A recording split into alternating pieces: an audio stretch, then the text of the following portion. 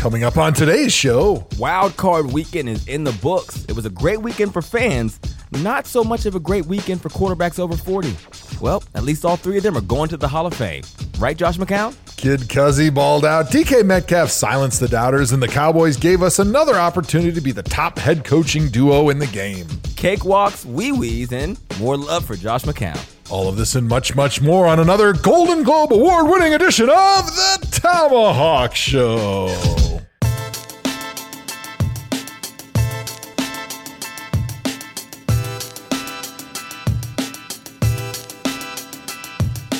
What's up, ladies and gentlemen? Welcome back to the ThomaHawk Show.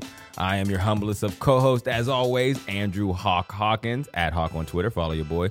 Joined by my partner in crime, Joseph Hayden Thomas, NFL Network media star personality, one of the best 150 NFL players of all time. That is a fact. The first offensive lineman in NFL history. That is a fact. A 10-time Pro Bowler. I did make 10 Pro Bowls, yes. Fact. Yes, facts. More facts. Yeah, and kill him with facts today. Has a high school education, was the highest degree he obtained. Joe. This is also true. How are you doing today? I'm doing good, man. I'm still reeling from Wild Card Weekend. A lot of crazy fun games, a lot of travel for me going back and forth between Wisconsin and the Rose Bowl and LA and then back to Wisconsin again. So it's been busy. I'm looking forward to getting into like the routine of the regular week. And we'll get into all of this, but who did you pick to win the Rose Bowl? Well, the good news is I didn't have to pick anybody. Okay. I just went there as a fan. I was not working. I was just enjoying myself. And so I was hoping the Badgers won, of course, which they did not. But it was a great game. I would say the only thing that I did not love about my Rose Bowl experience outside of the outcome is that for those of you that have never been to the Rose Bowl Stadium itself, the video review board is roughly the size of the TV in Hawk's house, and there's like 90,000 people in that bowl. Squinting. And so the chances of being able to see what happened on a play, unless you're like standing right there and watching it, are next to nil. Slim. And there was a few controversial calls at the end of the Rose Bowl that everybody in the stadium was wondering what happened, because there was a offensive pass interference call on a long Wisconsin pass when they were driving to go win the game that nullified a huge gain and basically ended the game for Wisconsin. That was sort of controversial and nobody really saw what happened. And so to this day, I still didn't really figure out what happened, except for all the Wisconsin fans have been griping, of course. So, but that was the only bad part. So Rose Bowl, talk to Andrew Hawkins. He's got enough money. He'll put up a new video board and then make that absolutely the perfect football mecca. Yep. I actually went to the Rose Bowl once when I tried out for Fourth and Long, the reality show. That's where like the final combine was held. That's where the tryout. Wow. At the Rose Bowl. So we were at the Rose Bowl, and I was like taking pictures and selfies in front of the stadium because I was like, I can't believe I'm at the Rose Bowl. It was such a big deal to me at the time. Now I could care less. It should be. Yeah. Okay. Is it controversial or controversial? Or is it a tomato situation? Is it Caribbean or Caribbean? I don't know. Maybe somebody. I think it's send us a voicemail. Send us a voicemail. Let us know, because I have no idea. Because I go back and forth, and I'm never sure if it's actually a right thing or if it's like, oh, dealer's choice, man. Whatever you want to say. Sometimes I say controversial, and I don't think that for sure isn't a dealer's choice situation. I would say that's C. None of the above. Yes, that's definitely a wrong. All right. Well, you can interact with us on social media at ThomaHawk Show. Hit us up on Facebook, Reddit, Twitter.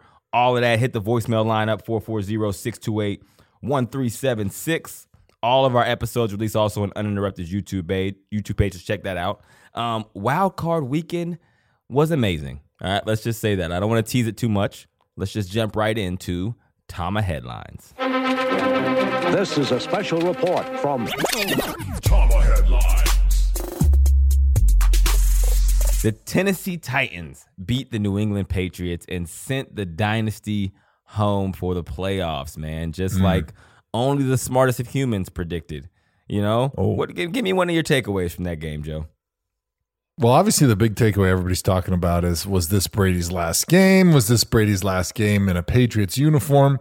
But my takeaway was it was interesting to watch the strategy because, you know, your old coach, Bill Belichick, your old buddy. Yeah, that's my guy. He's Mr. Strategy, right? Mm-hmm. He's Mr. Odds and probabilities. And he, even though he kind of scoffs at analytics a bit, he really uses them a lot in his own head, right? And so in this game, The Tennessee Titans were running the ball very well, very effectively. They weren't throwing the ball hardly at all. Ryan Tannehill only attempted 15 passes in the game. And it was all about Derrick Henry. And the Patriots took the calculated risk that they were willing to allow Derrick Henry to run for 5, 6, 10-yard clips. And they felt like if he did that, they would be able to make one more play than they did at the end of the game, as long as they didn't allow Ryan Tannehill to make any big throws down the field. And it almost came to fruition, except for end of the game struggles by the Patriots. They almost won that game in a manner when they gave up 182 yards on the ground to Derrick Henry alone. Beast. So it was just interesting that Belichick was very happy to just allow them to have their running game. He didn't make crazy wholesale adjustments in the second half to try to shut down Derrick Henry, other than going to a little bit of that 6-1. But it wasn't like all of a sudden he started blitzing guys and started sending the house to try to get him out of running the football. And he took the calculated risk. It didn't pay off. However, I do think that Belichick saw what New England's offense was and knew that they weren't going to be able to score enough points if it kind of got into one of those back and forth.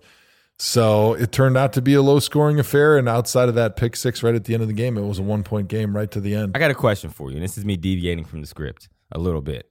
When they say that the Patriots don't have that talented of an offense, what the hell are we talking about? Make it make sense to me, because I hear the conversations that Edelman is a Hall of Fame receiver. Okay? Is that not a real debate that happens? Well, I think that's going to be a debate because he's tremendous in the postseason, but when you consider his regular season numbers compared to other guys that are in the Hall of Fame, he doesn't really match up. What I'm saying is, debatable Hall of Fame receivers are number one receivers. Is that? But that's why it's debatable, because it's not debatable if he's a number one. He's not a typical number one outside receiver. Right, but it's not.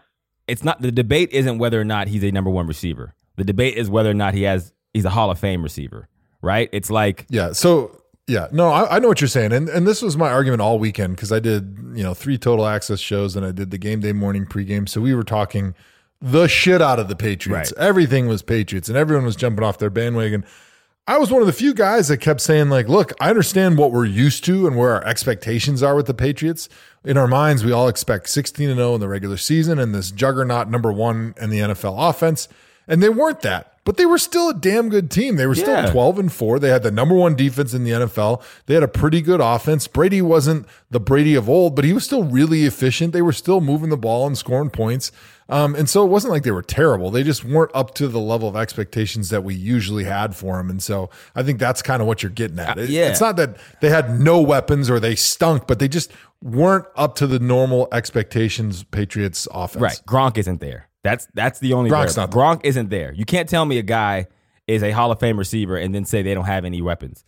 Mo Sanu was the number 2 receiver for Julio Jones, and he was a damn good number 2, one of the best number 2 receivers in the league. That's their number 2. They have Julian Edelman, who they say is a Hall of Fame receiver. If that's the debate you're having, then they have a good receiving core. The running backs were the position of power for their offense. They have a pretty good running back core. Tom Brady is the best quarterback to ever play the game. He's on the team. The two variables are Tom Brady is older and Gronk isn't there. So those are excuses to me. And I'm just giving my opinion. Regardless, though, without talking about the Patriots, the Titans, I got to give a shout out to Vrabel. I got to give a shout out to, I'll say Tannehill, but Tannehill didn't really do anything. He made some plays when he had to, but this is a Derrick Henry win. He had 72 yards passing. Like we made fun of, who was the quarterback in Jacksonville? Blake Bortles for like 75 yards passing when they beat the Steelers. We made fun of him. He was the butt of all of my jokes on SportsCenter on Snapchat because he won a playoff game throwing like 80 yards. So I can't now praise Tannehill for throwing 72. Now, granted, Blake had a lot more opportunities to throw more than 80 yards than Tannehill did, but I got to give Derrick Henry the MVP because literally they just gave him the ball and he just ran it down their throats. So to me, the story of the game was the goal line stand that the Tennessee Titans defense had. New England got down to the 1-yard line. It was 1st and goal from the 1, and they ran basically 3 outside zones to the left and were stuffed every single time. Mm-hmm. Outside zone on the goal line and in short yardage. since before I was even in the NFL has been New England's go-to play. And if it's executed properly, if you get really tight splits, if all the offensive linemen and the running backs and the tight ends get their bodies on the same railroad tracks and they all run off the ball with speed and low pad level, it's almost an impossible play to stop. But what you saw again was a failure from the New England Patriots offensive line to be able to handle those interior guys from Tennessee. And especially on the third down stop, you'll see that New England center gets blown way back into the backfield. The running back has to bubble and has to run a little bit wider and deeper than he wants, which slows him down. And then that gives all those inside linebackers an opportunity to catch up and make the tackle. And so great job executing by Tennessee. Yep. Everybody knew what play was coming, but they just did a better job executing. I think that was kind of the story of the Patriots season. They are kind of doing the same stuff they've always been, but the talent wasn't as good as it has been. And so they were just getting beat in those one-on-one matchups. And it was a little bit of staleness from the Patriots. They're doing the same stuff they've been doing forever. And so people are starting to pick up on it. And because they don't have the talent that they used to have, now it's going from the Patriots being able to win by 14 to losing by 1 or 2. And I'll do you one better. There's a guy on the other sideline who's coaching the team who knows those tendencies you're talking about, who knows what you do in those situations better than anybody else, which is why a lot of times New England coaches don't always work in other places, but they typically do halfway decent against the Patriots because they've been in that building for so long. When Vrabel first got hired, you know, I'm a huge Vrabel fan. We go way back to like when I was rehabbing my ankle and he was like helping me get there. Just salt of the earth dude, football guy, motivator, cares about everything he does. When he first got hired, my prediction was that he would be one of the New England guys who actually succeeded because he played in New England. He didn't coach in New England, right? Which is a different mindset. He played in New England and then he coached elsewhere in his coaching career before he got to where he was. He climbed the ranks with the Texans in a different style. So he learned coaching. He's seen coaching firsthand in New England. But he's not implementing just a Bill Belichick style coaching because that's not what he's learned. Yeah. And well, he also played in Kansas City for Todd Haley and then Romeo Crennel. So he did have much more of a background than most guys that you see that come from the New England system. So I think that was a great take. I totally agree. So and I had a conversation on Twitter this week, and I want to get your take on this. Sam Monson from Pro Football Focus, one of my guys. And when I say one of my guys, I genuinely mean one of my guys. Like back in like 2009, before Sam was with PFF, he was just a guy who loved football in Ireland, I believe at the time, who was working on like becoming what he is now, which is a guru with the analytics. He would watch 4th and Long, and he would be the guy, like we would tweet back and forth and had a relationship. He's like, yo, really? you need to be on an NFL roster. Like, so we go back 10 years, that much, right? But Sam had a take on Twitter. Reggie Bush talked about maybe, I forget who it was, maybe Eric Bieniemy, saying like how he's done well with the offense and at the Chiefs and as a coach and different stops. And also he's a player, and there's no one that players respect more than coaches who have also played. And Sam sent a tweet illustrating that it was silly, basically saying Bill Belichick didn't played like, you know, low-level football. Andy Reid didn't play high-level football. And maybe Sean McVay, you know, had 300 yards at Miami of Ohio. And I illustrated, I said, it's still not wrong. Players do respect coaches that played. And his take was that it was silly, and I disagreed. And my reason for disagreeing was because it's perspective, right? And I was trying to illustrate, and it's hard to do in tweets, but I was trying to illustrate like the benefit of a coach who has played. So before I get into like what my take was, I want to get your opinion on, do you think a coach who has played high-level football, do you think it's wrong for players to respect a coach who has played highest level football? And why do you think that is? It's kind of an unusual question the way you pose it. Here's what I would say. I respect pretty much any coach in the NFL as long as they got there either by paying their dues as a player or by paying their dues somewhere, working their way up through the organization. You know, if they got the job because their dad was the head coach and they, you know, skyrocketed to the top, probably not a lot of respect. Yep. But that's just getting your foot in the door. As soon as they start talking in the meeting, like I am evaluating and judging them solely on their knowledge of the game of football and their ability to put me in a great position to succeed. Do you think it gives them an advantage? I guess that's my question. That's a better question. It does, because if you're a guy that I recognize your name from your career, instantly I'm going to go, oh, you've walked in my shoes, so you understand what it's like. And you probably know a lot about the position, and you probably know a lot about the sport. Mm-hmm. So I'm going to go in and I'm going to give you probably more of a benefit of a doubt than a guy who maybe hasn't played. Or here's the one that I don't respect right off the bat, and this is probably my own personal bias, but if you're an NFL coach for the first time and you've primarily been a college coach, I'm going to come in a little bit leery because I'm going to think, hey, I played in college, I played in the pros. I know how different those games are. Yep. I know how big the jump was for me when I went from college to the pros, and I made a Pro Bowl my first year. So I can only imagine what it's like if you were a decent or a good college coach trying to make that transition to the NFL game.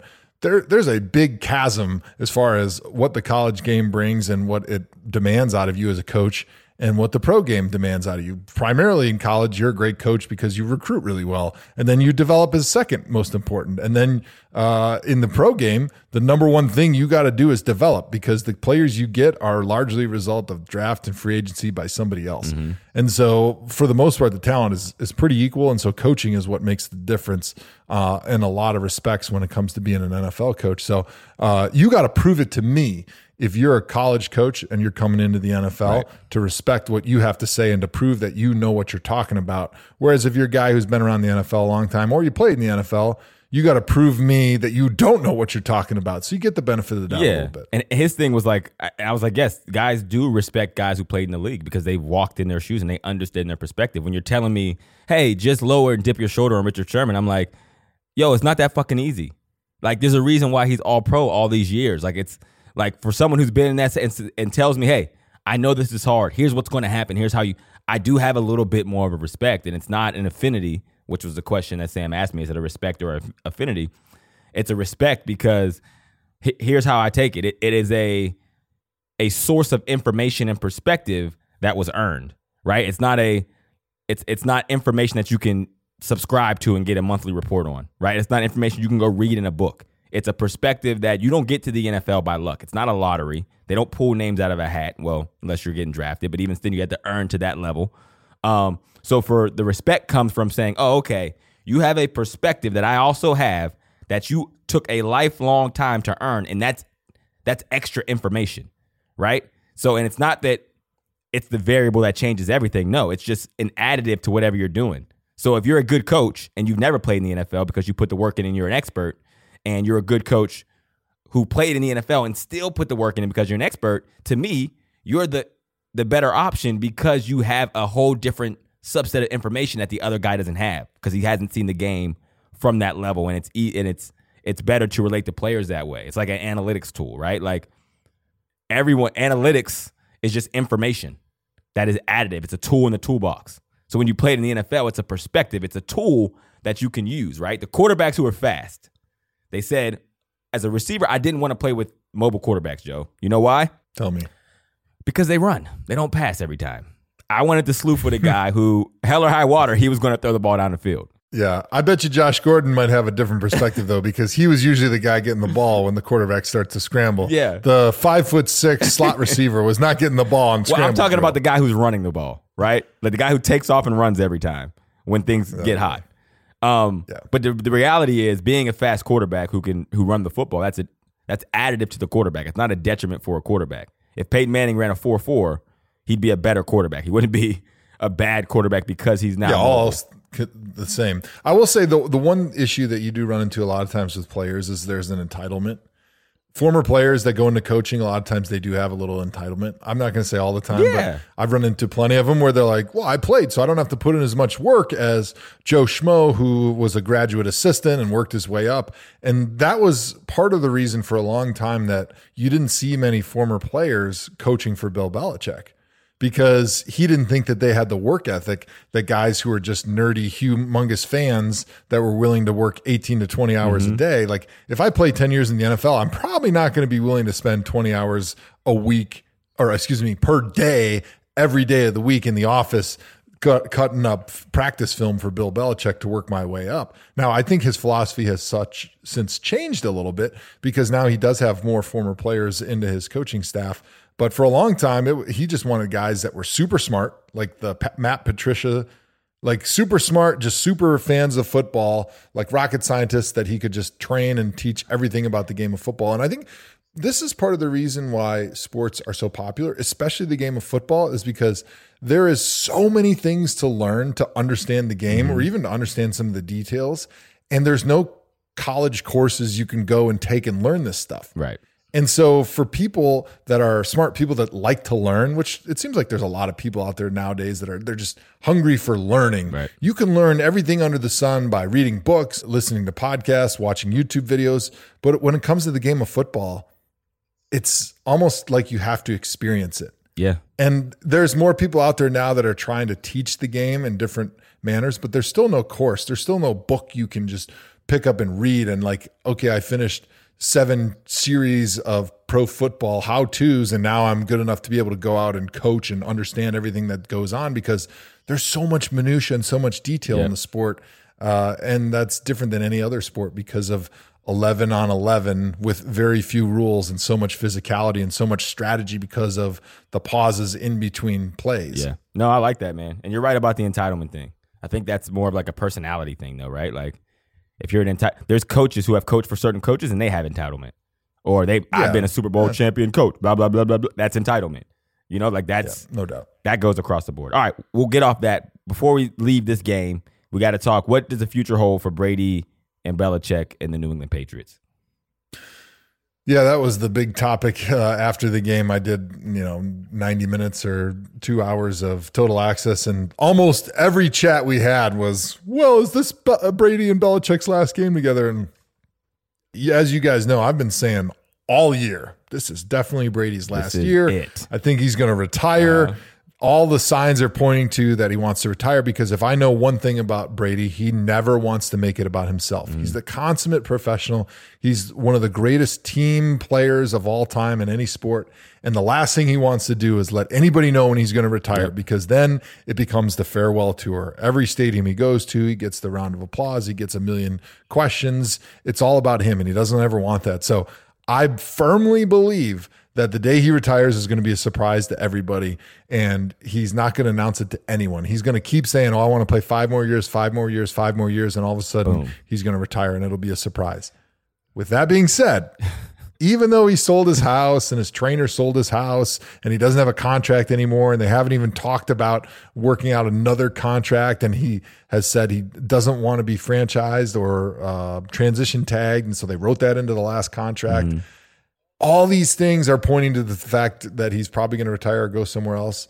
The one thing he did say after the game is that it's probably unlikely that this is his last game. And when he said it, I just got the feeling that even though Brady is very evasive when he works with the media, I don't ever feel like he was a liar. Right. Like I always felt like he was giving you as much as he felt like he could while still protecting all the trade secrets and the injury secrets and any advantages that he could keep over his opponent. I just think he's a very honest and upstanding, one of the greatest people around, and the people that know him say the same thing. And so I wouldn't think that if he had been convinced that he was going to retire, that he would say it's probably unlikely that he's going to retire. Yeah. I think at that point he would have said, I don't know, I need to take some time.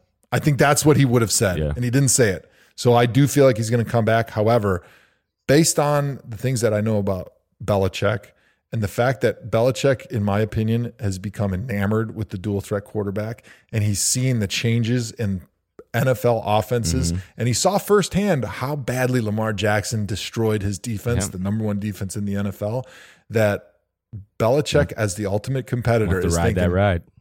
I want to see what I can do with a dual threat young quarterback to be able to build a roster around him. He's got that competitive instinct and that competitive fire inside of him, wondering if, can I build this thing again with a different model? Yeah. Because I'm going to lose Josh McDaniels probably. He's probably going to go take a head coaching job somewhere. Brady's the dinosaur, the stand in the pocket, throw the football that you don't see much in the NFL anymore. Not scrambling. And I just think that Belichick wants a new challenge. It's like the guy that has memorized every possible play in hearts. So you're saying... Do you play hearts? No, I don't play hearts. Okay, a card game. Do you play euchre? Do you play spades? Nope. You play bourrée? Nope, and nope. So you're not white or black. Yeah, no. Now I'm really confused. Yeah, no blackjack, no. Straight, I don't know. Go fish. Poker, who knows? I was a hell of a go fish player. Okay, go fish. Yeah. So, all right, in cards, like if you play the same game over and over again, pretty soon you memorize the odds for every hand and every decision, and it just becomes like a computer, and then it gets boring because there's no human error, there's no thought that goes into any of it. You just look at what's been played and you just play your next card, and it just becomes a game of chance.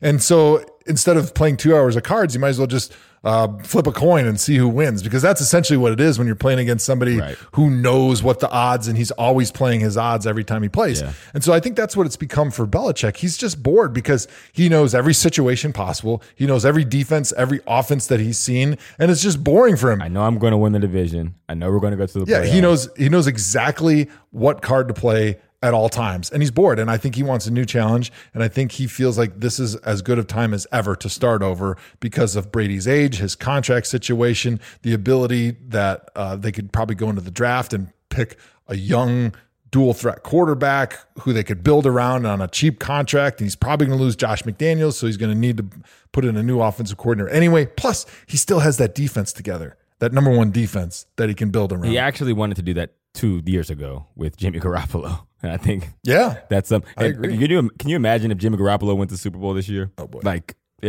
what Belichick going in the craft saying like, I'm going to need even more control and 17% of the organization. More control than all of it. I have all of it. I need more than that. I'd like even more control than that. Yeah. All right. So basically Tom Brady's going to play for the Los Angeles Chargers next year. I was going to say that you just stole my tease. My bad. I have a team that I think he's going to go to, but I wanted to hear what you have to say. Was it the Los Angeles Chargers? It was the Los Angeles Chargers because that's the popular choice that everybody's saying. He wants to get closer to California because that's where he's from. A lot of family out there. He is really close with his family. He sacrificed so much being out in Boston all these years. I think he's understanding like nobody has ever sacrificed more to get where they are. Than him. I remember talking to Michael Strahan, and he told a story about he sat down with Brady in March after one of his Super Bowls like 10 years ago, and they were having lunch somewhere. And Strahan ordered a beer and a burger or whatever. And of course, Brady ordered one of his bizarre meals and avocado toast and sunflowers. Yeah. And Strahan was like, juice extract. What kind of beer do you want? Yeah. And Brady was like, no, I'm not drinking. I'm training for next year. And Strahan was like, dude, you got like 6 months before training camp even starts. He's like, no, I'm training. And so that's basically been Tom Brady's life. It's wake up and think about football and do football stuff 24/7, 365. And he's got these amazing family, these amazing kids he loves, his wife. I think his parents are still around. He's got friends all over. And I think he's ready to reconnect with them a little bit more and maybe let football take a back seat. Well, the Los Angeles Chargers will be happy to have him. All right. Again, I keep saying before we move on. Titans, do they have a chance versus the Baltimore Ravens? Yes or no? One word answer. Yes. They do have a chance. Remember at the beginning of the season? You said one word answer, so I gave you I appreciate it. Remember at the beginning of the season when the Titans whipped the Browns' ass and we were like, this team isn't even going to make the playoffs. How did the Browns do that? And here they are, advancing to the division round. Close to not making the playoffs. True. They finished 9-7. True. But they may have just ended the Patriots dynasty. All right, next game.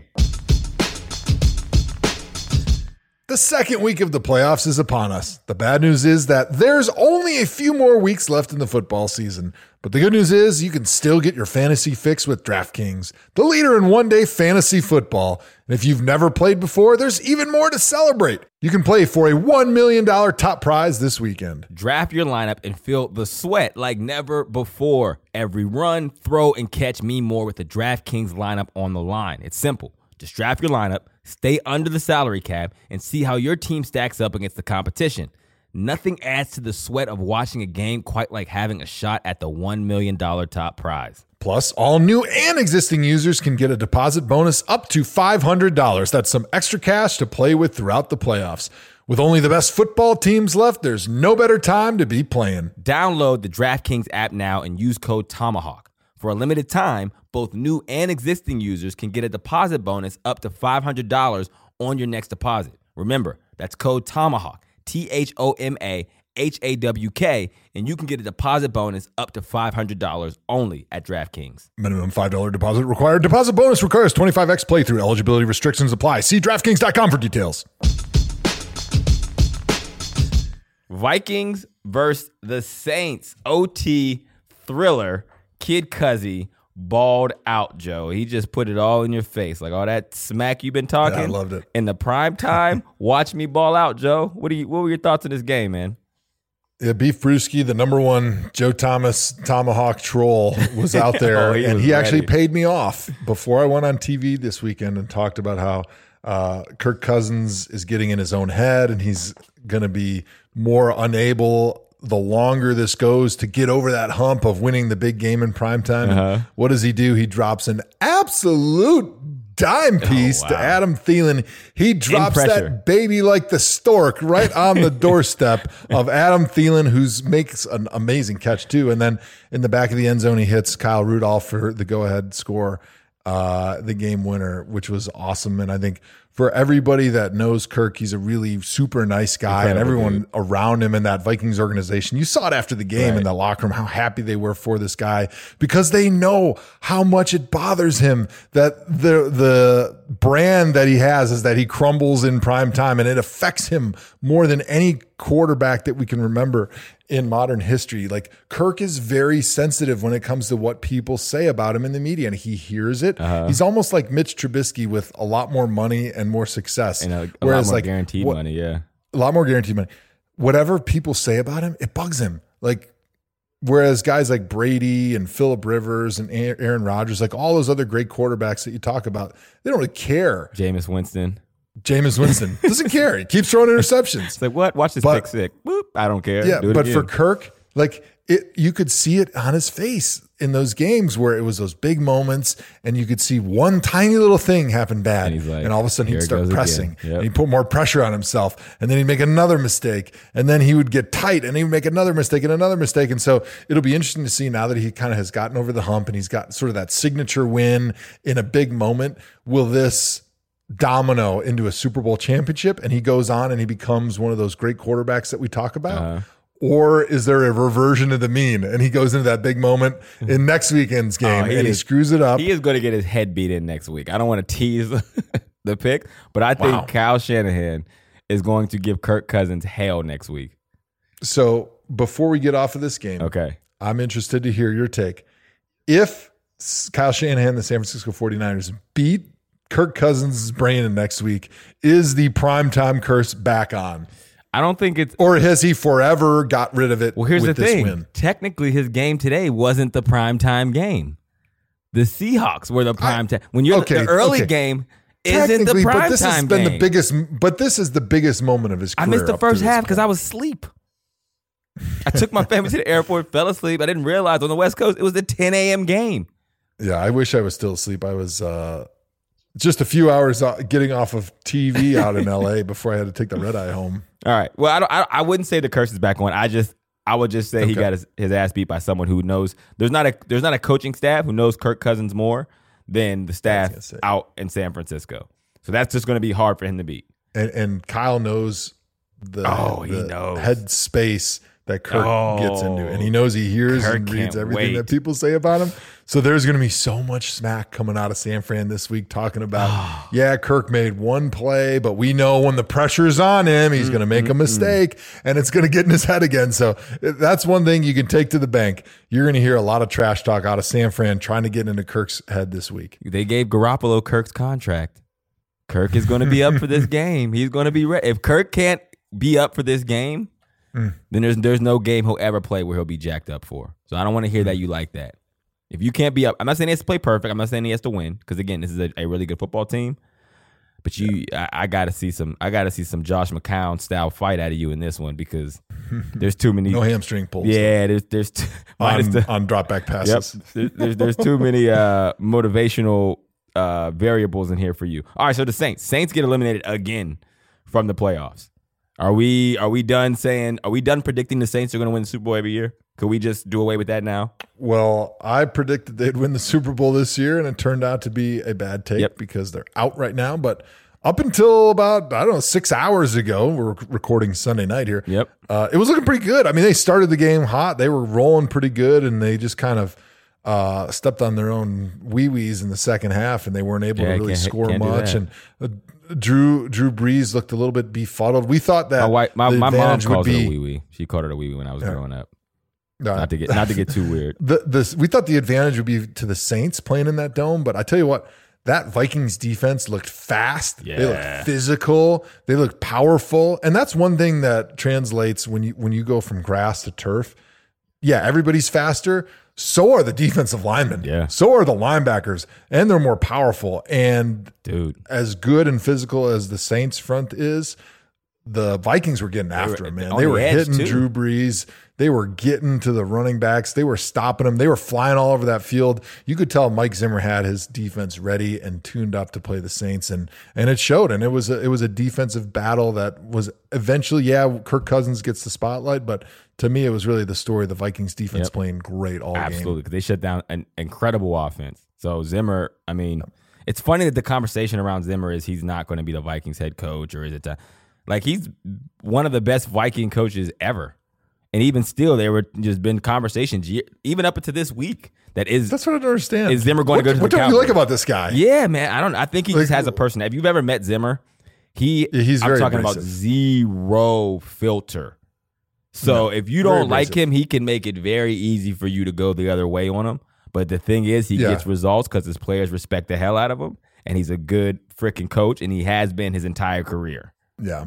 I will say the one issue that Zim has had is the offense, right? Because he just hasn't had the right coordinator in there up until this year. Now that he's got Kevin Stefanski and Gary Kubiak, and he's got a great offense that's rolling. But this is the problem that we've talked about when you hire a defensive-minded head coach. A lot of times you get the things that you want. You get the toughness, the discipline, the accountability. But then when you finally start winning and you have an offense that's rolling a little bit, your offensive coordinator, you know what? He's going to go be a head coach. Yep. And now what do, right? Okay, Stefanski and Kubiak go and leave, and let's say they take the Cleveland job. What's he going to do? Because you don't want to change your offense. You finally got something that's working really well. Do you hire like a Mike McDaniel from the 49ers? Do you hire Mike LaFleur from the 49ers? Like you got to hire somebody that can call the same offense, but you never know if they're going to be as good at teaching it as Stefanski was. If they are, what happens?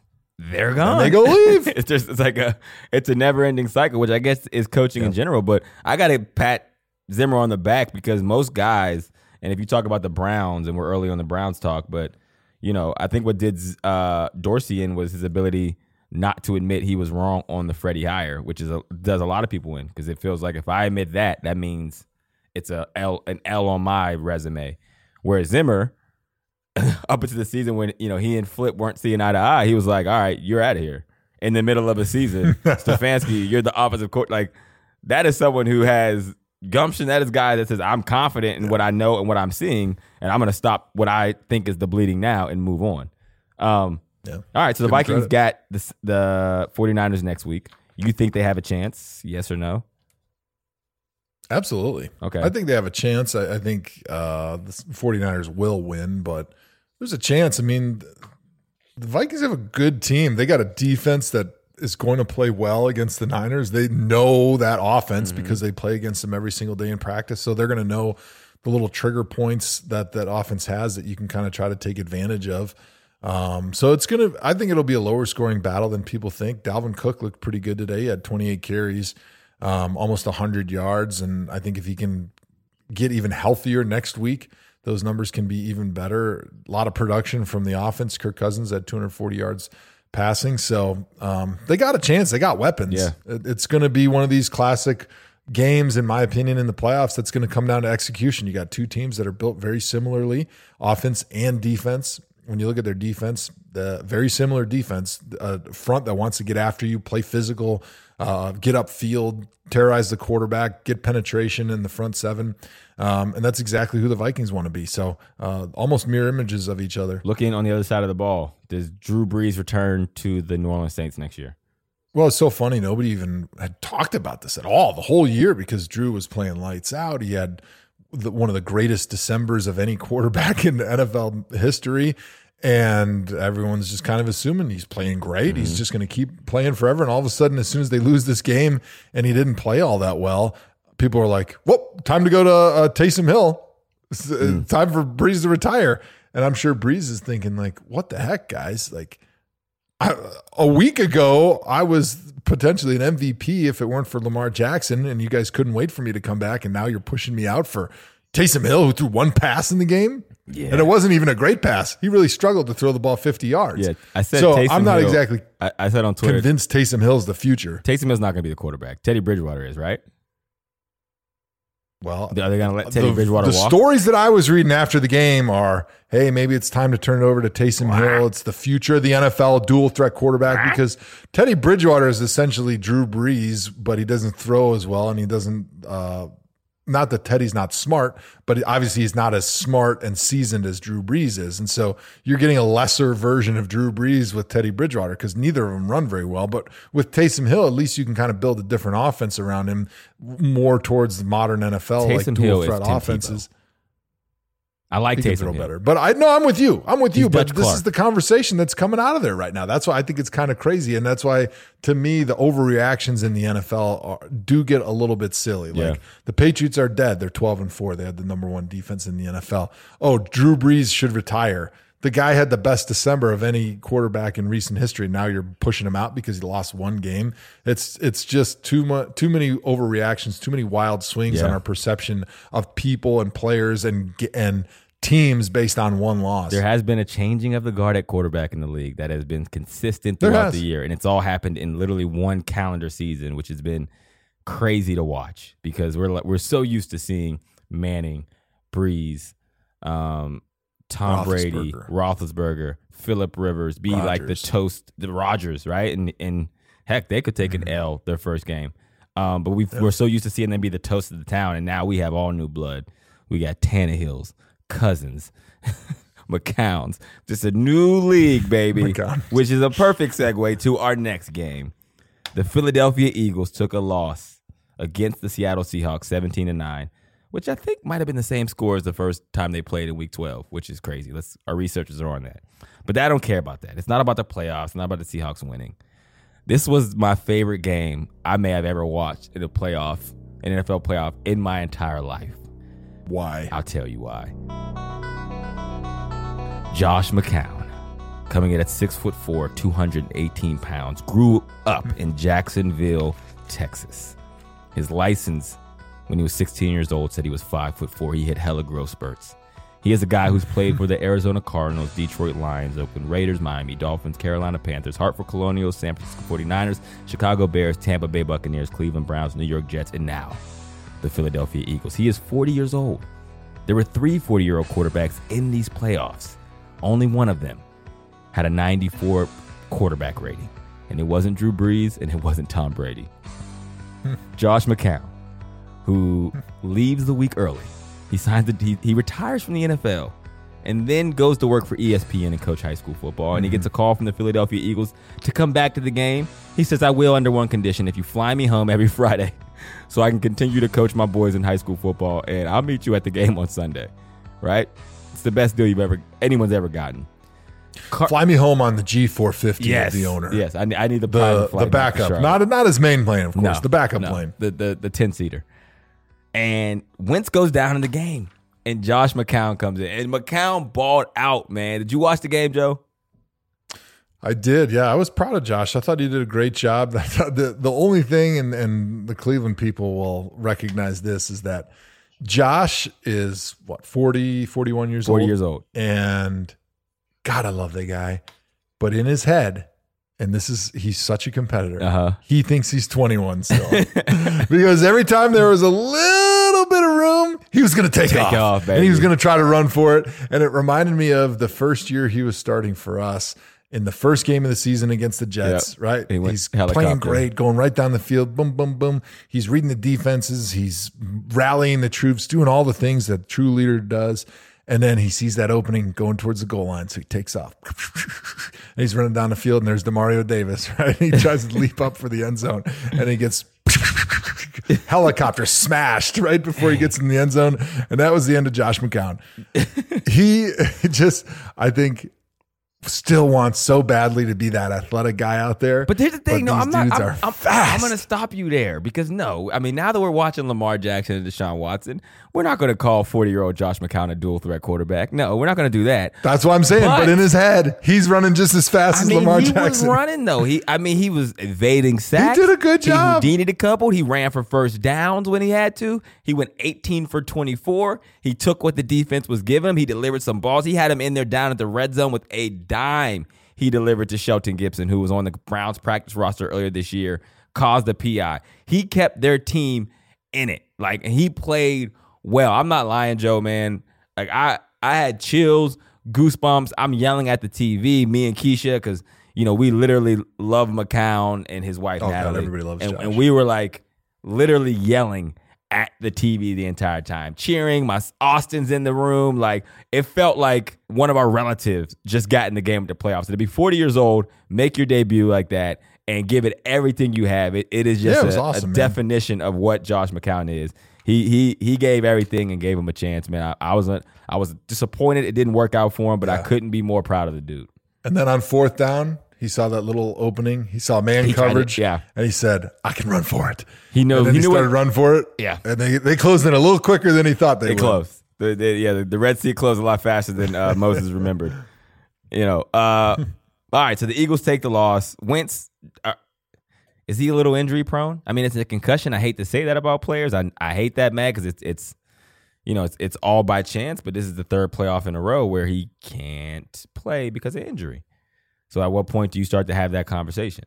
It has to already be there. I mean, the guy's had several significant injuries, and maybe it's because of how he plays. But unless you're going to change how you play, how are you going to change your likelihood of getting injured? I mean, he's had a vast variety of different injuries. So it's not like he's just got a bad hamstring that keeps popping on him. I mean, it's been concussions and back and ACL and elbow. It's like there's just guys that we've all played with that just tend to get injured, and you can't put your finger on it. You don't know why exactly, but they're just always getting hurt. And unfortunately for Carson Wentz, because I really like him as a quarterback, and I know he's a big hunter, so I got a little soft spot in my heart for a guy that likes to pull the trigger on some ducks out in North Dakota.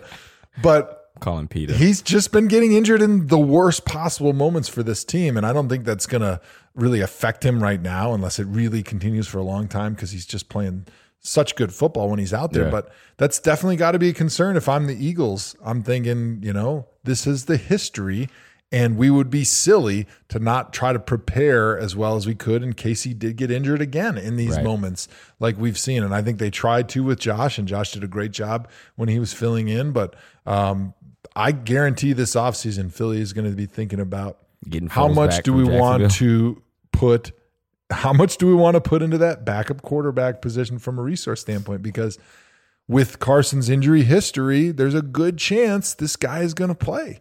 Yeah. And in crucial moments. All right, let's talk Seattle. Now, you picked the Eagles, and you also picked the Patriots, and you also... What you could just say to keep it easy for the fans at home is, I successfully picked all of the losers, which is hard to do. That's tough.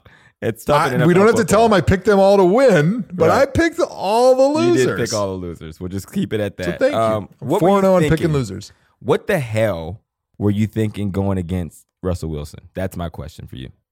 So if you look at actually their last month of the season, which momentum and how you're playing as a team going into the offseason a lot of times is a great factor in your success in the playoffs. Mm-hmm. Philly and Seattle, both injuries all across the board. Philly, the guys that they brought up had grown more as a team. They really had been playing well together. Carson Wentz was playing great football. And to me, it felt and it looked when you watched this group that maybe they weren't always the most talented individually, but collectively and as a team, they had a synergy where the sum of the parts was more than the addition of the parts or whatever. Okay. I always screw up that saying. What is it? It's the whole is greater than the sum of its parts. You can get That's a good what look at a T-bone by sticking your head up. That's right, Tommy Wouldn't boy. you rather take a butcher's word for it? Something like there that. you go. That's what I was going for. Yeah. So it to me, it felt like that team had come together and was playing really good football, especially at home, especially that they were home underdogs. That team and that city they really they embraced that mentality. And so that's what I was thinking. And Seattle, they kind of slid through the last part of the season. For a while, they were potentially going to be a number one seed, and they kind of backed into the playoffs a little bit. Russell Wilson wasn't playing as well at the end of the season. Their running backfield is a mash unit. And so I liked Philly, and it's not like it was a blowout. I mean, it was right there till the end. True. I did enjoy seeing a classic beast mode touchdown run. That was a high point for me. But tell me, how bad is Seattle's offensive line today? Because it looked terrible. I couldn't believe that they won in spite of it. Yeah, they played terrible. They have injuries.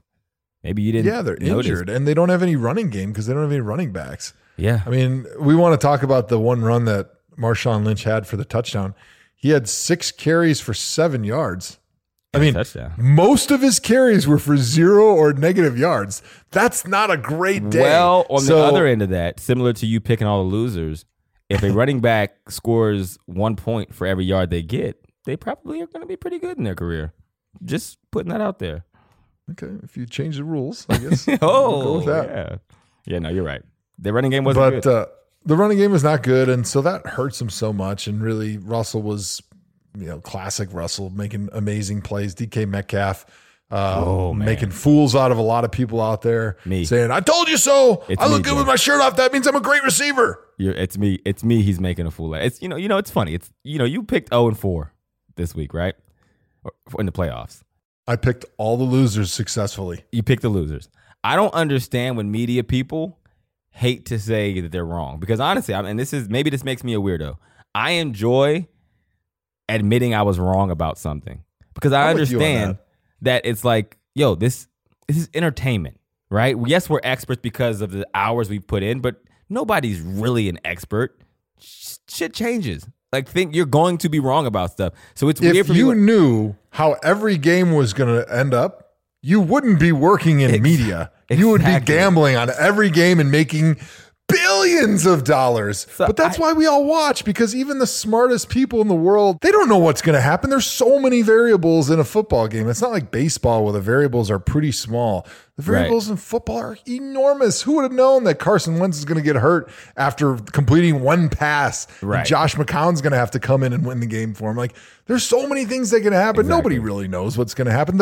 The best gamblers in the world are 51% better than the house when it comes to betting on sports, because it's just nobody knows. Exactly. And I don't get when media people are so upset when they're wrong, and people call them out and they have to admit that they're wrong about something. I say all that to say I was wrong about DK Metcalf. There's this disease in today's society where we feel that if we're wrong or we change our mind about something, that it says something about our character. Right. No, there's new information that comes out all the time that I change my minds on things that I was very stubborn about early on. But that's, to me, if we want to evolve as humans and as a society, we got to be open to finding new information and changing our mind. It's not a foible. It's not a fatal sin to have a different opinion when new information comes up. You learn. You live and you learn. I enjoy people telling people I was right. I enjoy people telling them I was wrong. You're right. You live and you learn. Yep. It's like originally when we first met, you were really big into segregation. And now you've since changed. I was all Jim Crow all the time. You were Jim Crow all the time. And here we are. That was actually my Look at us. in the locker room. Who would have thought, Joe? So DK Metcalf is a guy that I said I was leery of his NFL career because he didn't move really well laterally. You went with the preponderance of the evidence. You went with the history of the combine that most guys that aren't very productive in college, that have a great combine and look awesome, don't have great pro careers. Now, I didn't it's the Mike Mamula rule. He was going to go to Seattle with one of the best, if not the best quarterback in the league. And he was going to do awesome on that one specific route where he just runs a straight line down the middle of the field and Russell throws a dime. I didn't know that was going to be his route tree. So yes, I was wrong. He's doing really well because he runs a 40-yard dash, which he did incredibly, and he catches the ball. But no, he's done an incredible job. He runs a 40-yard dash, stops, and he's still big. Right. But yeah, he's done incredible. I'm a fan of DK Metcalf and everything he's brought to that team. All right, so do the Seattle Seahawks have a chance in Lambeau Field next week in the divisional round? Well, of course, there's always a chance, just like we were talking about in playoffs. It's kind of a coin flip just about every game. But I do think the Packers will win this game because Seattle still doesn't have a very good rushing attack. They rushed 26 times for 64 yards. Their leading ball carrier from a yardage standpoint was Russell Wilson.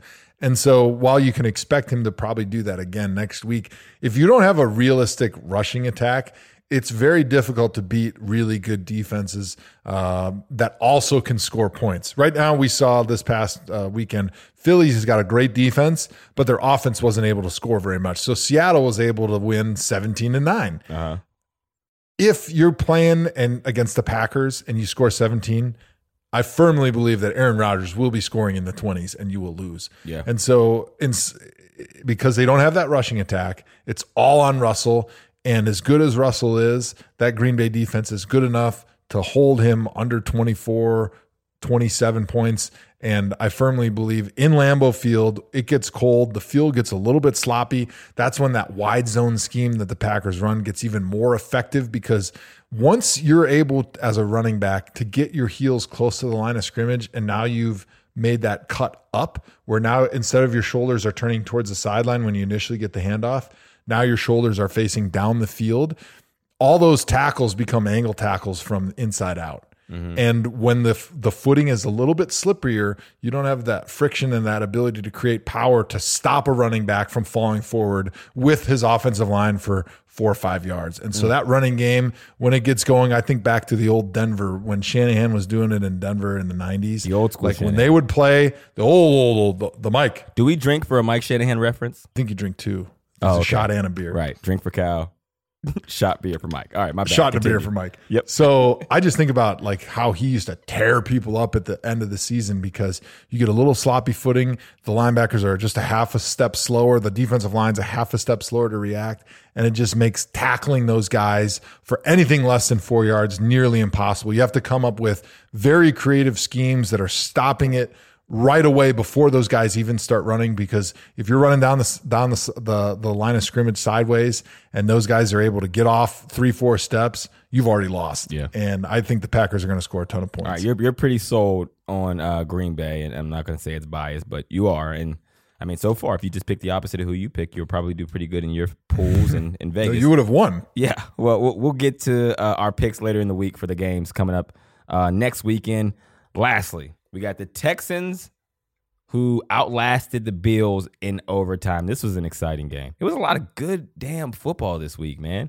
Josh Allen was just doing crazy shit, and it was awesome to watch. It was fun. Deshaun Watson down the stretch looked like a baller. Again, Josh Allen, he was fun, man. He put you on a roller coaster. It was like he was taking mid-game Twitter polls of what he should do in the plays. Like, should I pitch this back at this crucial point in the game and see should I roll the dice on this? All right, I'll do it. You don't think I'll do it? You're damn crazy if you don't think I'll do it. Yeah. Did you watch that entire game, Joe? I did. I jumped on the Josh Allen bandwagon a long time ago. I jumped on the Buffalo bandwagon. I said they were going to be my surprise wild card team. And so you said he was better than Lamar Jackson long term. I'm never going to stop reminding you about that. Yeah, so I love cheering for your picks. Right now that we're media darlings, you got to cheer for your picks. You got to be right. Cheering hard for Buffalo. You got to do the exact opposite of what we talked about last segment. We're cheering for us to be right. Yeah, so I was cheering hard, and they started out great, and Houston started so slow. They just looked so uninspired, and then of course, boop, boop, boop, boop, boop, here comes J.J. Watt, sack. And all of a sudden, he sparks the team, and everybody in that stadium comes alive, and all of a sudden, Deshaun Watson's like, yeah, I forgot I am Michael Jordan. And then he just starts running around, making people miss, throwing the ball down the field, and then Josh Allen, because of his lack of experience in those big moments, starts getting a little bit tight, and the opposite happens when you're Deshaun Watson. When you've been there, done that, and you know that you play your best football in those critical, pressure-packed situations, the cream rises to the top. And we saw it with Deshaun Watson making those plays down the stretch. He just knew he was going to make it. His teammates knew he was going to make it. And when you watch Josh Allen in his eyes, you could see that he felt the pressure of the moment getting to him, and he started doing crazy stuff like you mentioned, flipping the ball, trying to flip the ball to his teammates. Which actually worked out tackled because it stopped the clock. It was okay, but 3rd down, you're in field goal range. You got the tying field goal. The only thing you can't do is take a sack. What does he do? He runs back there. He takes a sack. It ended up being an intentional grounding, but essentially the same thing. Then he did it and then the next play, he runs backward, takes another sack. He tried to loop out like as if he was Deshaun Watson. Like, okay, buddy, let's relax. Throw the ball away. And then earlier in the game, he climbs in the pocket and he kind of forgets that when you're climbing in the pocket, you got to keep 2 hands on the football and keep a tight grip on that football, because that's when those defensive linemen are going to stop. They're going to retrace and they're going to start closing in on you. And if you take off, you got to be expecting contact, especially from places you can't see. And what does he do? He kind of is a little careless with the football. Whitney Merciless knocks it out, gets the ball, gets the turnover. And that was kind of the story of the second half for Josh Allen and the Bills. I mean, I did these things in games where I pick with my head.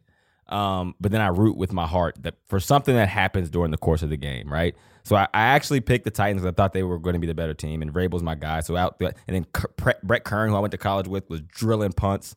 McDaniels cut him from Denver, and he was my guy. Like, I was his gunner in college, so I was rooting for them to win because I wanted to see them win.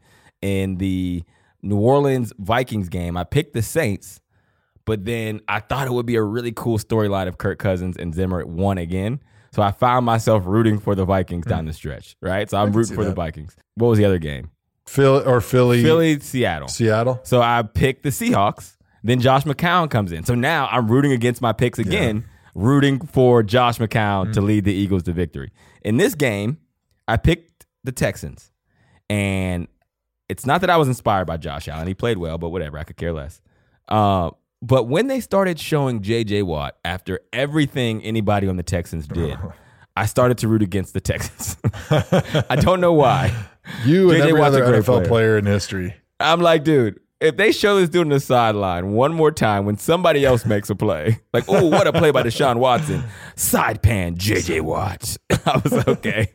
This is pissing me off. So, yeah, that's when I started rooting against the Texans. But he was pretty excited to be mic'd up for that game. And he was pretty excited that the camera was going to be following him on the sideline because he knew every time Deshaun made a big play or Hop made a big play, they were going to come to him, and it was going to be his moment. I put the team on my back from the sideline. Did you see me evade that sack and make that pass? All right, Deshaun Watson, is he actually Michael Jordan, the way that Dabo Swinney told us when he was coming out of college?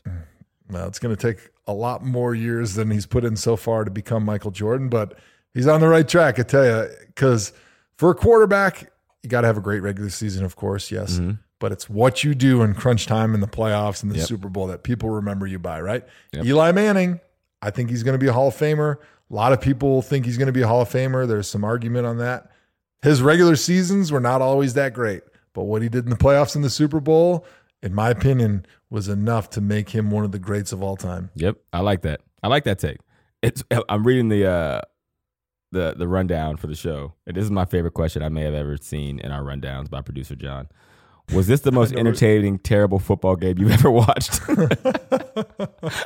I thought maybe the last question would be your favorite.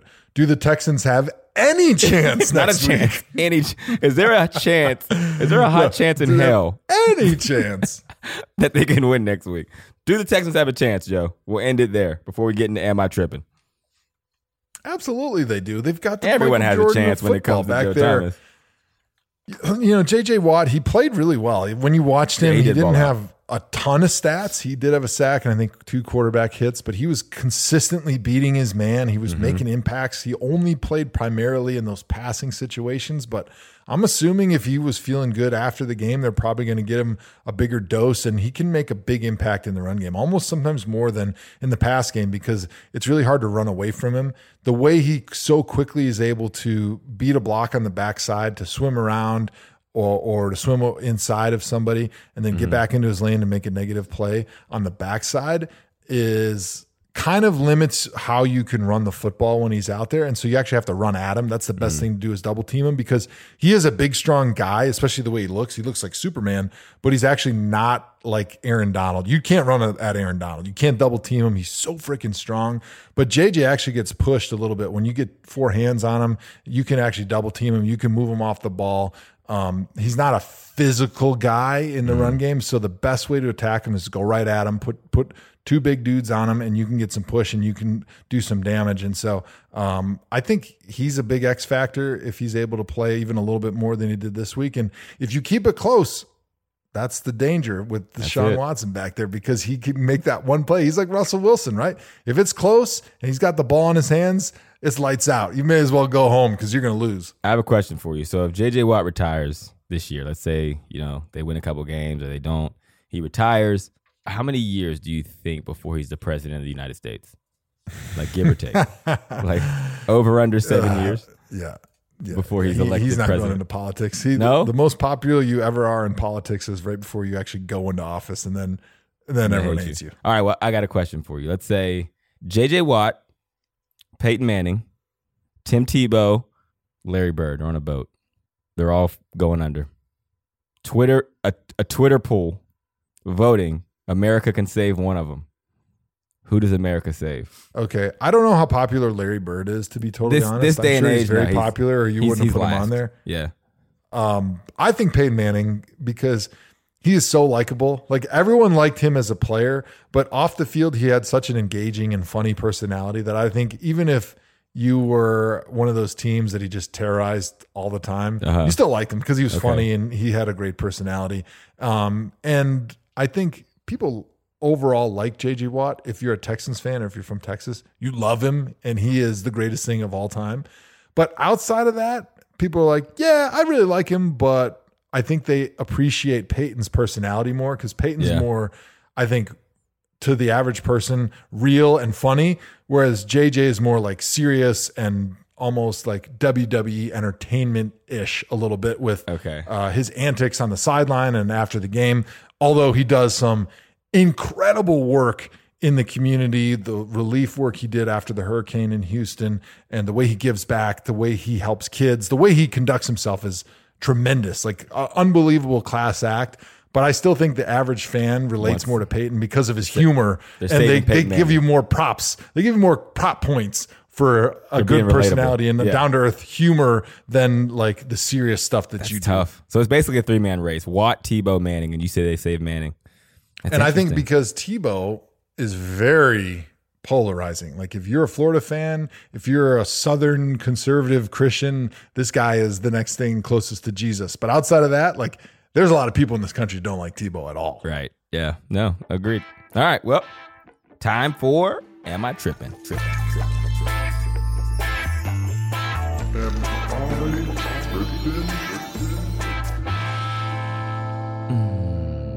Producer John, tee us up with your best Am I Trippin' takes this week. The Texans play the Chiefs next week. Joe gives the Texans a chance to win, but the winner will likely be Kansas City, and they'll very likely play the Ravens. Am I tripping, or is the AFC going to be a battle between Patrick Mahomes, Deshaun Watson, and Lamar Jackson for the next 10 years?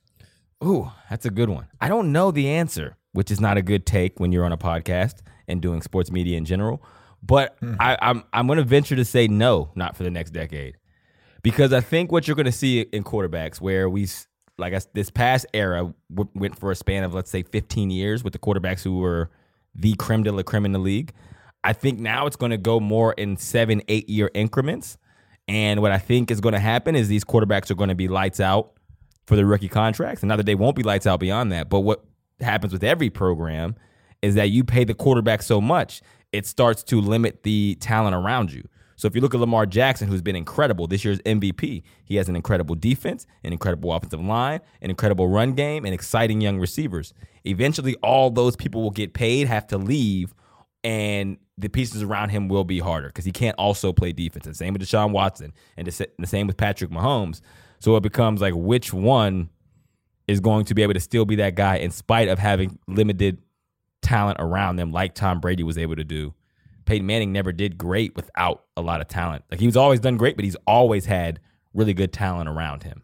So I just don't think in today's contracts that they're going to be able to sustain that kind of talent. So might be stupid. But. Yeah, you won't be able to see the longevity that we saw with the Brady, the Breeze, the Rodgers, the Rivers. Like, those dinosaur stand in the pocket, throw the ball quarterbacks are just dead. And we've moved on to the dual threat guys, which is great. It makes them dynamic. They're so much better earlier in their career because of that extra weapon that they have running the football, that they don't have to just rely on reading the defense perfectly every single play. It can be more of a 1 or 2 read type system.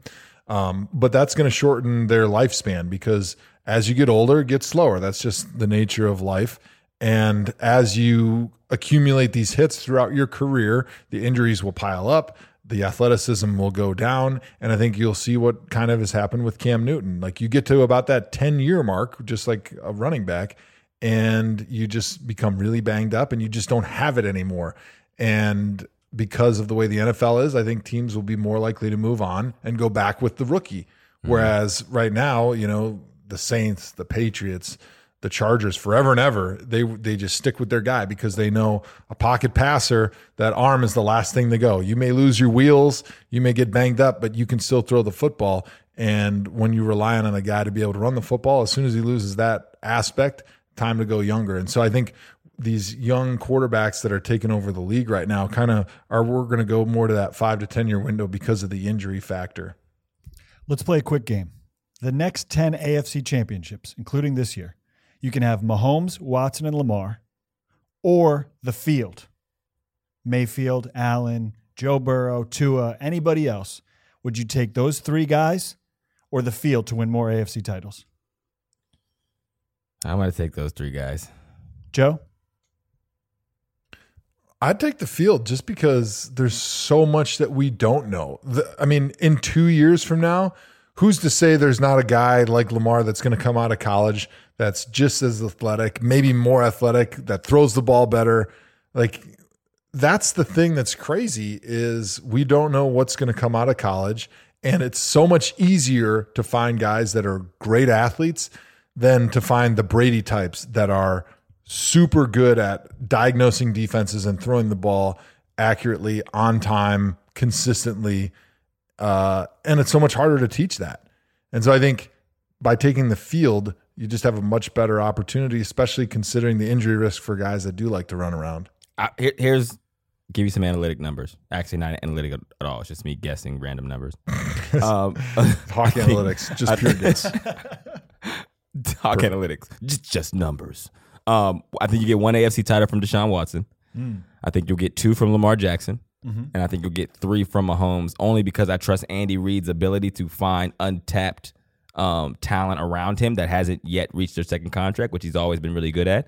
Ravens were good at that with Ozzie Newsome. He's not there anymore, and I don't know enough about these guys. I don't have enough of a sample size to say they can do it, and I don't think the Texans and Bill O'Brien can. Like, they won't be good at finding talent because they haven't been able to. They overspend. They're doing Wild Wild West shit. But I do think Deshaun will get 1. I think Lamar will get 2, and I think Mahomes will get 3. So that will give you 6 out of the 10. So you got 6 and 4. There you Chris, go. save that for our January 2030 show. There you go. Yep. And can we negotiate the contract for that show? We'll talk that later. All right, what do you got next, John? The Saints had a lot of chances to win today, Sunday. So I'm not making excuses for them, but it was disappointing that Drew Brees never got to possess the ball in overtime. It's happened before to Aaron Rodgers and Patrick Mahomes. Am I tripping, or do we need to change the NFL overtime rule so both teams possess the ball in overtime, especially in the playoffs? Joe? Yeah, I would like to see both teams get an opportunity. I love the college overtime. I think if the NFL moved a little bit more towards that in the playoffs only, I respect that during the regular season, you don't want to have these games go on for like 6 overtimes like you see sometimes in college and have an extra 50 plays on these guys' body because they got to go back the next week and play. But I would like to see in the playoffs when it's loser go home to at least give both quarterbacks an opportunity to get the ball. And if you score on your first drive, like we saw the Vikings do, let's give Drew Brees an opportunity to at least have the ball and score and match it. And then it'll go back to the Vikings. Something a little bit more closely to what we have in college, I think would be better for the fan. I'm going to say, first off, this is never a conversation until it's a conversation. If you probably look at the overtimes, I feel like most times both teams possess the ball. The team who gets the ball first only scores in the opening drive, I think, less than 25% of it. So it's like but it's like in that 25%, it's, the rules are broken. Well, not really, because, you should have a good defense. Mm-hmm. It shouldn't come down. Like, I thought defense won championships, right? Like, but that being said, I do think a rule change because the game does sell off of its offensive firepower and their quarterbacks are the face of the league, and we all want to see the teams with the ball. I have a buddy named David who his suggestion is, the team receives it. Let's say in the scenario like today, the Vikings go down and score a touchdown. Well, now the Saints get it and also get their possession. And if they score a touchdown, they have to go for 2, right? And boom, 2 possessions. If the Vikings stop them on D at the 2-point conversion, they win. Or the Vikings could say, hey, I'm going to go for 2 at the jump, go up 8, right? And now they have, if you really, really have a pair on you. But yeah, that was his suggestion. That way everyone gets the ball, but the game still ends, and we don't have to sit here like in college football when Wisconsin goes into 9 overtimes versus South Dakota State. We don't have to sit there and watch that the entire time. It's here's what I would like to see. I think it'd be cool, and turn it into like a hockey type shootout where one team gets the ball on the 2-yard line for a 2-point conversion.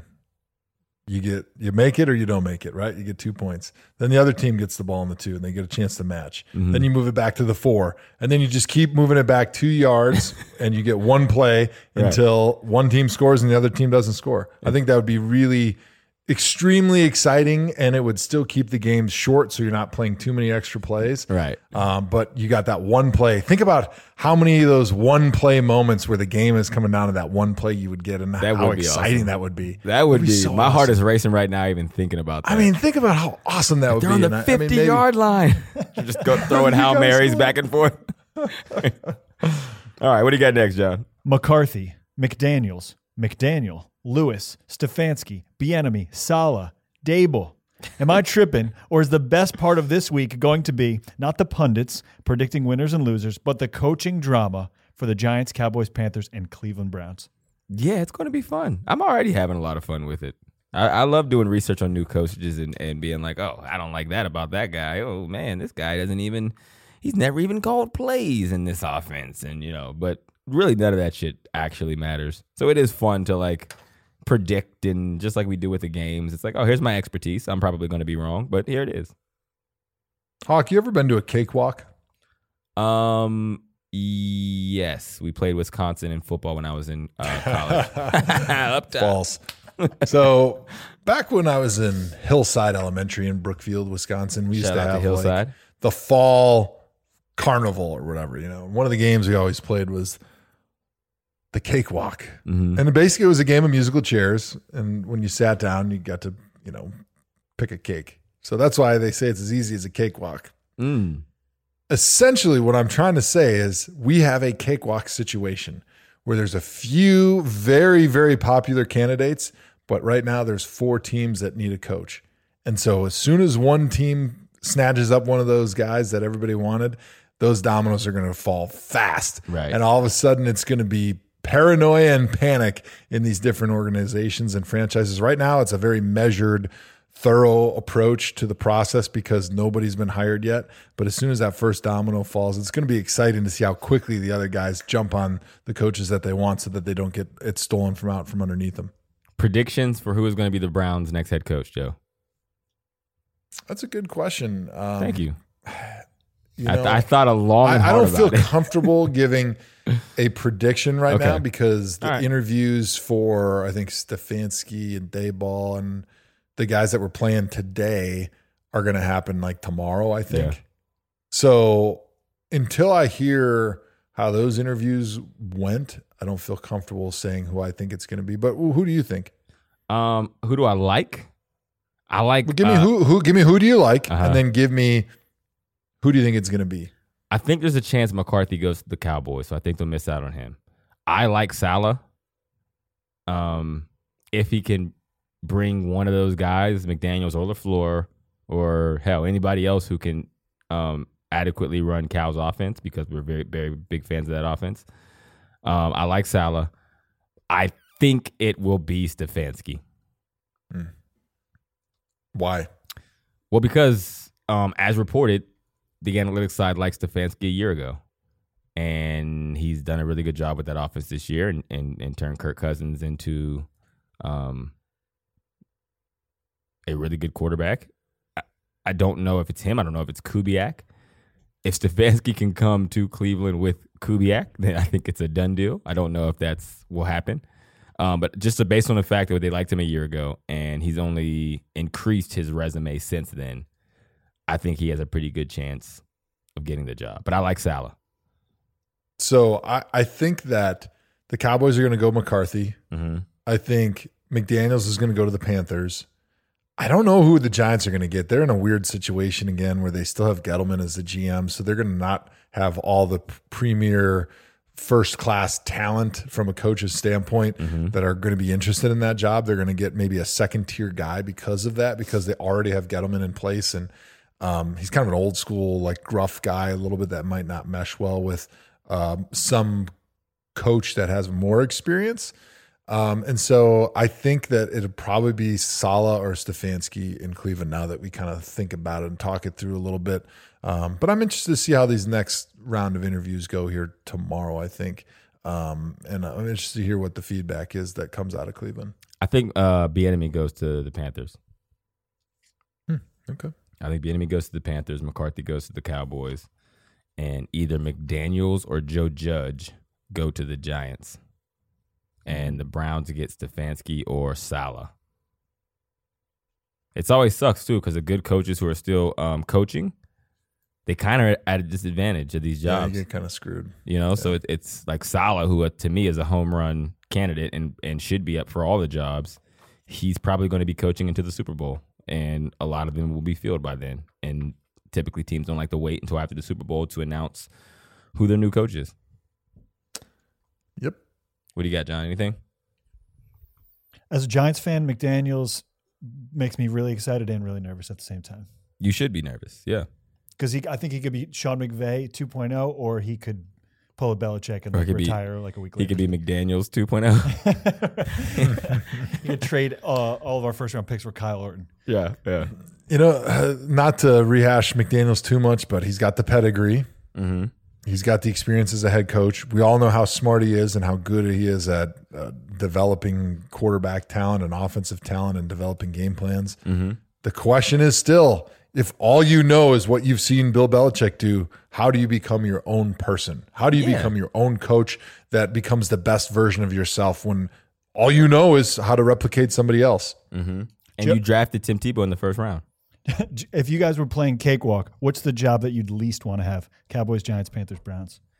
Is it the Panthers or is it one of these other teams because of the front office and owner?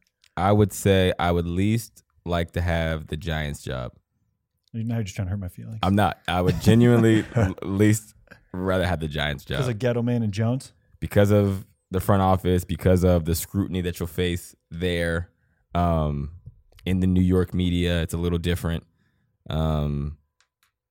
I just don't think it's as sexy of a job as the rest of them. Panthers kind of flies under the radar. I don't know what Cam Newton has left, but he's Cam Newton, and you reserve the right to say, oh, my 2 years there sucked because I need a new quarterback. Boom. Buys you another 3 years. You can't do that with Danny Dimes, right? If you suck with Danny Dimes, it's you're fired, Danny Dimes stays. Or you guys go together because he's a young core of a guy. Cowboys, they're the Cowboys, and I like it because Jerry Jones will clearly keep you if you're mediocre for a decade, and they're the America's team. And you get paid. And the Browns have a really, really, really talented roster. Some things aren't sexy about Cleveland, I'll say that. And if you're looking from the outside looking in, but they have a really, really good roster. And I'm a Haslam fan, maybe because I know him. I'm very, very biased. But I like the ability to say, hey, continuity is important, but continuity doesn't matter if you've made the wrong decision. So I think I've made the wrong decision. I'm moving on in a year. That's admitting your mistakes. Something that I've already said earlier in this episode is a positive attribute. Joe, least desirable job? That was a very persuasive argument from Mr. Hawkins. I was originally going to say Panthers because the quarterback situation is a question mark, but you're right. Because it is a question mark, it buys you more time. Exactly. Because, you can easily give Cam a couple years and then you can get rid of him and then finally bring in your own guy, and it kind of resets the clock. But I'm still going to go with the Panthers. The unsettled quarterback situation. I've seen enough from Danny Dimes that I think he's going to be a good quarterback in the NFL. Okay. Although the roster is a little bit bare, especially at the playmaker position. I think you can do things with Danny Dimes and you can build a little bit of a roster around him because they will have some higher draft picks. And this is the deepest receiver draft that we've seen in a while. So I think the Panthers is probably the least desirable job right now. One of my favorite Andrew Hawkins takes from 2019 that I absorbed in the past year was the key to being an NFL head coach is just prolonging the inevitable as long as possible. So anything you can do to make the losses not your fault. That's it. Gets you paid more. If you look at the guys who stick around, they do it masterfully, right? Like, you just do enough to get you to the next year. That's all it comes down to. You don't have to win the Super Bowl. Right. You don't. Like, it's just you progress, and then if you don't progress, you have to have a really good case for why you didn't progress, and you stick around.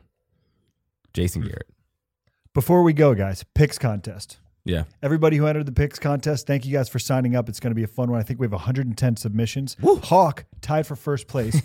With Shocker. Went 3 for 4. Nobody went 4 for 4 at all 110 submissions. Yeah. How about that? That says about how hard it is to go 4 out of 4 in playoff football. Yeah. Right. No spread. Just pick them. 3 out of 4 gets you in first place. Joe's in last place. Sorry, Joe. Thank you. Joe, you are. How many people are in last place with Joe? 10. 10 as in like they didn't finish the questionnaire. They lost all 4 games. I think they lost all 4 games. So they all picked the same teams. Mm-hmm. All losers. Which were technically these are my favorites, flock. 3 favorites. Yeah, I feel like that's just as hard as picking 4 winners. Right. Picking 4 losers is like just as hard. I'm sure the odds are exactly the same on how challenging it is. But look how many people did it, that though. good. Yeah, actually, there's I think less people in last than there are in first. So. I guess if you just picked the favorites, you would have went what? Seahawks were favored. 3-1. Saints were favored. No, because Patriots were favored. Oh yeah, you're right. I'm sorry. 2-2. And Texans, you would have went 2-2 just picking the favorite. So that alone, yeah, that's crazy. Well, we still have 3 more weeks left. 7 more games. So you pick the underdog when the favorites won, and you pick the favorites when the underdogs lost, or when the underdogs won. That's incredible. Joe, you are one of many, man. That's special. One of a kind. One of a kind. My girlfriend and my buddy from college who lives in Vegas are also both defeated in this contest. Both defeated. They're defeated. The only way to be a 4-0 winner right now is you have to have the expertise in football and also be a Vikings fan. Right. Like that's the only way to be 4-0. Like you had I'm to be surprised Beef Brewski from Minnesota did not go 4-0.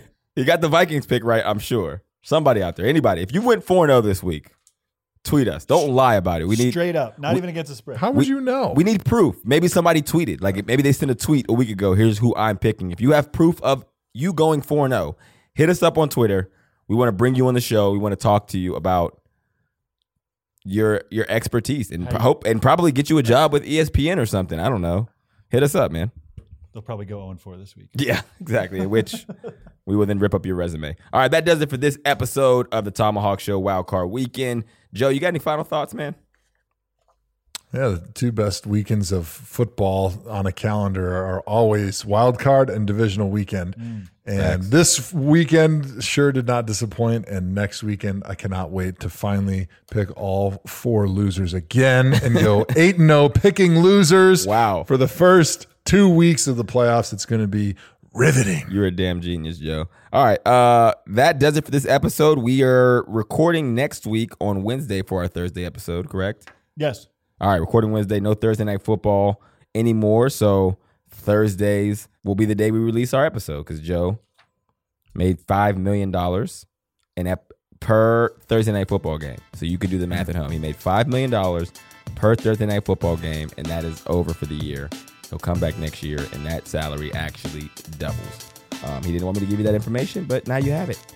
That does it for today's episode. Friends here. Yeah, we're all friends, man. Don't tell anybody. Joe, take us out. Joe Hawk yourself.